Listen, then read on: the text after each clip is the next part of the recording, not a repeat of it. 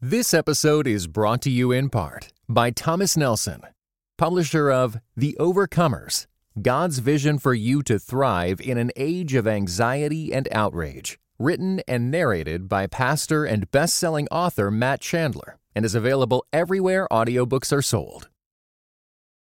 Welcome to the Table Podcast, where we discuss issues of God and culture, brought to you by Dallas Theological Seminary.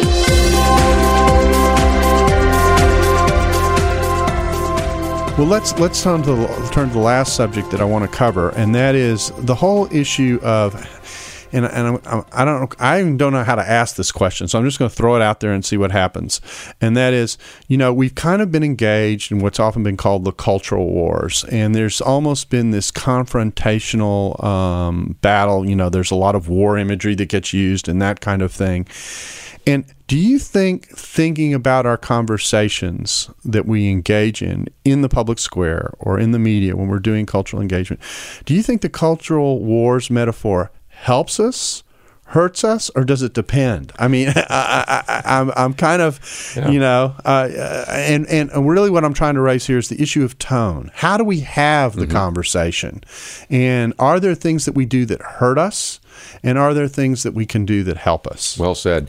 Let's just recognize that if you take a controversial issue, and let's take one of the most controversial issues over the last few decades, and that would be abortion, even when you're on television or on radio or you're writing about that, you have to understand that you've got a variety of people that are watching or listening to what you say. And sometimes programs are intentionally controversial. The programmer wants that. So they'll have somebody from Planned Parenthood, and then maybe they'll try to find somebody, say, from Operation Rescue. Now, Daryl, you know as well as I do that the mass of America is in the middle looking at both sides saying, I'm not sure I agree with either of them. And so they see these kind of missiles launched from one side to the other, and the people in the middle are like, neither of those views represent me.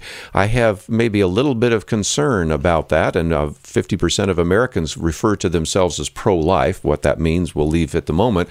But they're saying, I don't really necessarily agree with some of the strident things I'm hearing from the guy that's pro-life.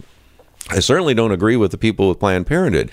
But even the other 50% of Americans who don't call themselves pro-life, they still think maybe we should have some restrictions on abortion. They say, I can't really relate to that either. And so it brings you back to the issue of tone. If you can come in there and be gracious, have facts, but not be making statements, finger pointing, making strident kinds of comments, you're going to win the middle. Because maybe there's 10% on one side and 20% on the other side or whatever, but there's a mass of people in the middle that find themselves oftentimes when they see these confrontational programs or they see these really strident things being said back and forth, they don't really agree with it. And I think they're looking for people with a more moderate, loving, gracious kind of tone. Think of it a different way. How many people am I going to talk out of going to an abortion clinic if I've got sort of a white-knuckle grasp on my Bible and I'm pointing my finger instead of saying, could I just talk to you for just a minute before you make a very important decision that you're about ready to make that could affect your life forever? There are just different ways, and I think it just brings us back to the issue of tone. Some people try to make things controversial. Sometimes for ratings' sake, you will see these counterpoints. But I'll tell you, Daryl, I'm seeing more and more people that say, when I see a lot of these talking head confrontational shows on cable television, I just turn them off because I don't even want to hear it anymore. Well, I think that's a very, very important point, and it brings me back to the thought of, again, I'll use my own experience. When I do debates with someone on the Jesus Seminar or whatever, the question I often get asked is something like, and usually this is coming from a conservative person, says, have you ever convinced anyone of the Jesus Seminar of your point of view, And, I'm going, gee, thanks for asking the question. I mean, and my response is inevitably, they're not my audience. That's a good point. They're not my audience. I'm not trying to convince John Dominic Crossan, who's invested 45 years of his professional life in forming the position that he has. Yeah. He has his reasons for it. My audience is the people who are listening to us talk. and they're trying to figure out, where am I on this spectrum and where am I going to land? And so I'm not trying to convince him. I'm trying to convince them. Well said. And that is a very, very important part of this, of what engagement is about. Engagement is not about winning the person that you're often paired against, if I can say it that way. Mm-hmm. When the media does these kinds of events, your audience is who you are both speaking to. And doing your best to make and put forward the best case possible and the best tone possible in gaining that audience. I know of conservative speakers who I've heard where I say, they really had it better on the facts, but their tone was so off, they won the battle and lost the war. Well, while we're talking about debates, one of the other things I've done over the years is moderate a lot of debates. One that you and William Lane Craig did. That's right. On that issue of the Jesus Seminar. I've done others with William Lane Craig, ones with Ravi Zacharias. Also, Norm Geisler and I have done debates. So I've been both a moderator and a participant. And again, I recognize that you're not going to convince a Marcus Borg. You're not going to convince, as you said, some of the people in the Jesus Seminar. You're certainly not going to convince Richard Dawkins, or when he was alive, Christopher Hitchens, but you are in a forum that really allows you to surface those kinds of discussions. And for many years, we actually would not only speak in the college classrooms, we would do debates.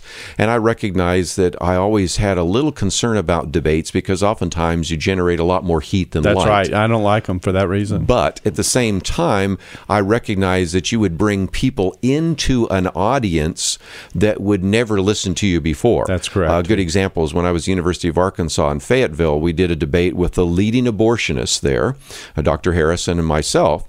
And, when I walked in that night, I thought, who's going to come to a discussion or even a debate about abortion? And I walked in, Daryl, and it was jam-packed. I mean, it was probably too many people, but the fire marshal wasn't there. And the reason is that some of the professors said they were going to show up and give the Christian dummy a bad time. Mm-hmm. Well, I realized that most of the people in this audience did not agree with me, so I began to talk about medical arguments against abortion. Then Dr. Harrison got up there and talked about Christians that presume to know the will of God and wrench Scripture out of context. Then I got up there and I talked about legal arguments against abortion. He got up there and talked about, the danger of the Christian right and wanting to impose a theocracy and really trying to subjugate women's bodies. And I got up there and talked about philosophical arguments against abortion. At this point, he was taking his prepared text and throwing it on the floor because he was assuming I was going to come from a biblical point of view. Right. But instead, I was reasoning to my biblical conclusions. Exactly. I used some Bible verses at the end, but I didn't start there.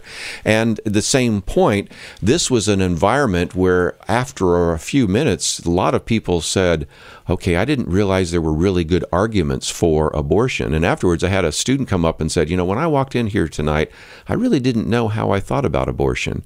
After I heard you talk, I knew exactly how I thought about it. This episode is brought to you by the Truce Podcast. I'm sure you've been there. You're at an event, a dinner, a small group, and someone says something like, if you're a Christian, you have to vote Republican. That raises an interesting question. How did evangelicals like me get to the place where we just assumed we'd all vote one way? This season on the Truce Podcast, we're diving deep into the complexity of the 1970s and 80s to understand how evangelicals tied themselves to the Republican Party.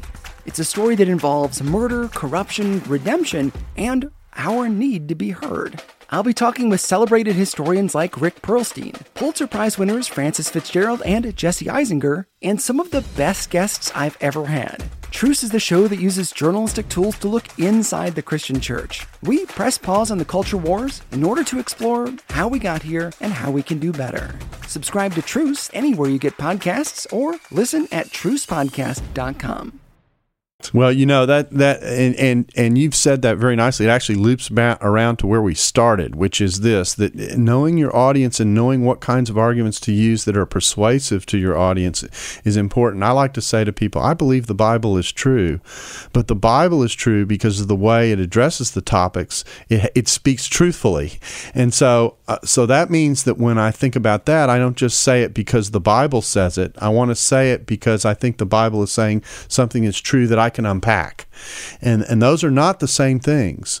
And so your idea of I'm reasoning my way to the Bible as opposed to simply citing the Bible, that's part of what seminary education, that's part of what we're about, is we're trying to share with people, kind of the rest of the story, what's underneath the text that allows the text to speak and resonate in a particular way that's effective. And another example of the type of thing that we're talking about, the very North Texas debate that you were talking about, that you moderated when Marcus Borg and Daryl Schmidt were representing the Jesus Seminar, and William Lane Craig and myself were representing Orthodox Christianity. We were debating the resurrection, whether it really happened.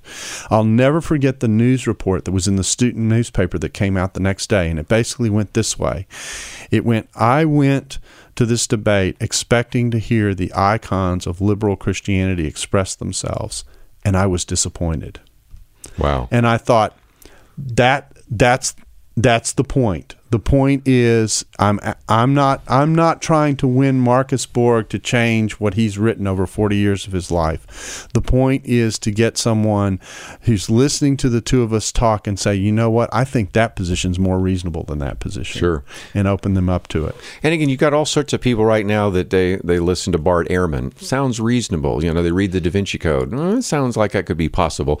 And what you're doing is interrupting the filibuster, if you will. That's right. And saying, wait a minute, there's another viewpoint, and listen to this for a few minutes, and you'll realize that what was given a lot of prominence maybe in the newspapers or in a best-selling book or in some kind of television program, there is another side of that story. And when you hear it, you realize maybe you were accepting it too uncritically. And just to be sure that we're not just speaking theoretically here, that actually translates into an important message to make, and that to people in the church, and that is, how do you actually interact with, and how do you get prepared to be that voice? In other words, this assumes an ability to be able to understand these areas and to engage in these areas and to get the help that you need for some of these areas. And some people will say, just the average person out there will say, well, I'm not an expert in New Testament. I'm not an expert in Old Testament. I'm not a Jesus scholar. I don't know about creation. I don't know anything much about biology. They may know about one area because it's related to their vocation. But so what do you say to the average Christian who wants to culturally engage and knows these conversations are going on, but feels I'm really not adequately prepared? In fact, sometimes I think our churches don't do a very good job of preparing people in these areas. I mean, you spent your life trying to do this. So what do you say to the average person who's saying, I want to get prepared? Well, the good news is that what we are talking about here, and this is really kind of the theme of what we talk about, is lifelong learning. So just because you don't know doesn't mean that you can't learn. Sometimes I'll have young students, and after I've answered a half a dozen different questions on topics all over the map, they'll go, how do you know that? And I said, when I was your age, I couldn't have done what I'm doing now. So, dedicate yourself to lifelong learning. Number two, recognize that, okay, you might not be an expert, but you can quote an expert. It's back to questions. I encourage a lot of students when they go off to college, look, you are talking about, if you're going to challenge your professor, somebody who's been in this profession, has his PhD or her PhD, exactly right. Has been there for 40 years, and you're an 18-year-old. Okay, but there are still some things you can do. You can say, Professor Smith, the other day I was reading this, and he's got academic credentials similar to yours, and he says da-da-da-da-da-da-da. What do you think about that? So again, that's the part of asking questions, whether it's in a college classroom, whether it's asking questions or citing somebody in a letter to the editor, whether it's pulling together some of those pieces of information. You can, in a sense, really learn how to present that. And the good news is, because of YouTube now, you can watch some of the best debates. I mean, I've mentioned William Lane Craig. If you want to know how to do a debate, William Lane Craig or Norm Geisler, or I've done some things with Ravi Zacharias. We can mention a lot of names of individuals that will show you how they did it, and you can learn vicariously from them as well. So first of all, study. Second of all, recognize, no, you may not be an expert, but you don't have to be an expert to quote an expert. And third, if you don't have an answer to a question, it's okay to say, I don't know. You have said that. I say that. That's right. Everybody listening and watching this probably will say that from time to time. Be honest enough and say, I don't have an answer, but, the truthfulness of Christianity is not dependent upon me being able to give you a quick answer to that question. Because I can come back, I can do some research and maybe give you an answer, or even put you in contact with somebody that can give you an answer, but be honest enough sometimes to say, I don't know. There's nothing wrong with that either. No, and again, the whole style of engagement, there's even a way to frame the question when you're in a classroom situation like this. And the way I like to frame these kinds of conversations, particularly when you are dealing with a professor who has a lot more expertise than usually the student asking the question, my advice to the student is, don't say, "Oh, professor, you've got that wrong," and blah blah blah blah blah blah. Don't do that. Or anything like that. But what do you say about, and almost tell it as if, here's another piece of the puzzle that needs to be put on the table that everyone needs to reflect on, and you just put it out there and say, you said this, and I liked your way you said it, but this person who has the credentials that you have says it this way, or puts this piece on the table. Now what are you going to do with it? And that's engagement. That's cultural engagement. That's cultural engagement in a tone and in a manner that hopefully causes everyone in the class who hears that question to reflect, even as you ask it. And that oftentimes is the most helpful way to do it. Well, fortunately, our time is up, but we really appreciate you coming in today, Kirby, and being a part of the table and talking with us and talking about how to sit at the table and have engagement. We really appreciate your ministry and your time with us, and thank you very much. Well, thank you also for the stand that you take. It's always fun to watch you on television, read you in the newspapers, and may your tribe increase because of this broadcast. Thank you. Thanks for listening to the Table Podcast. Dallas Theological Seminary. Teach truth, love well.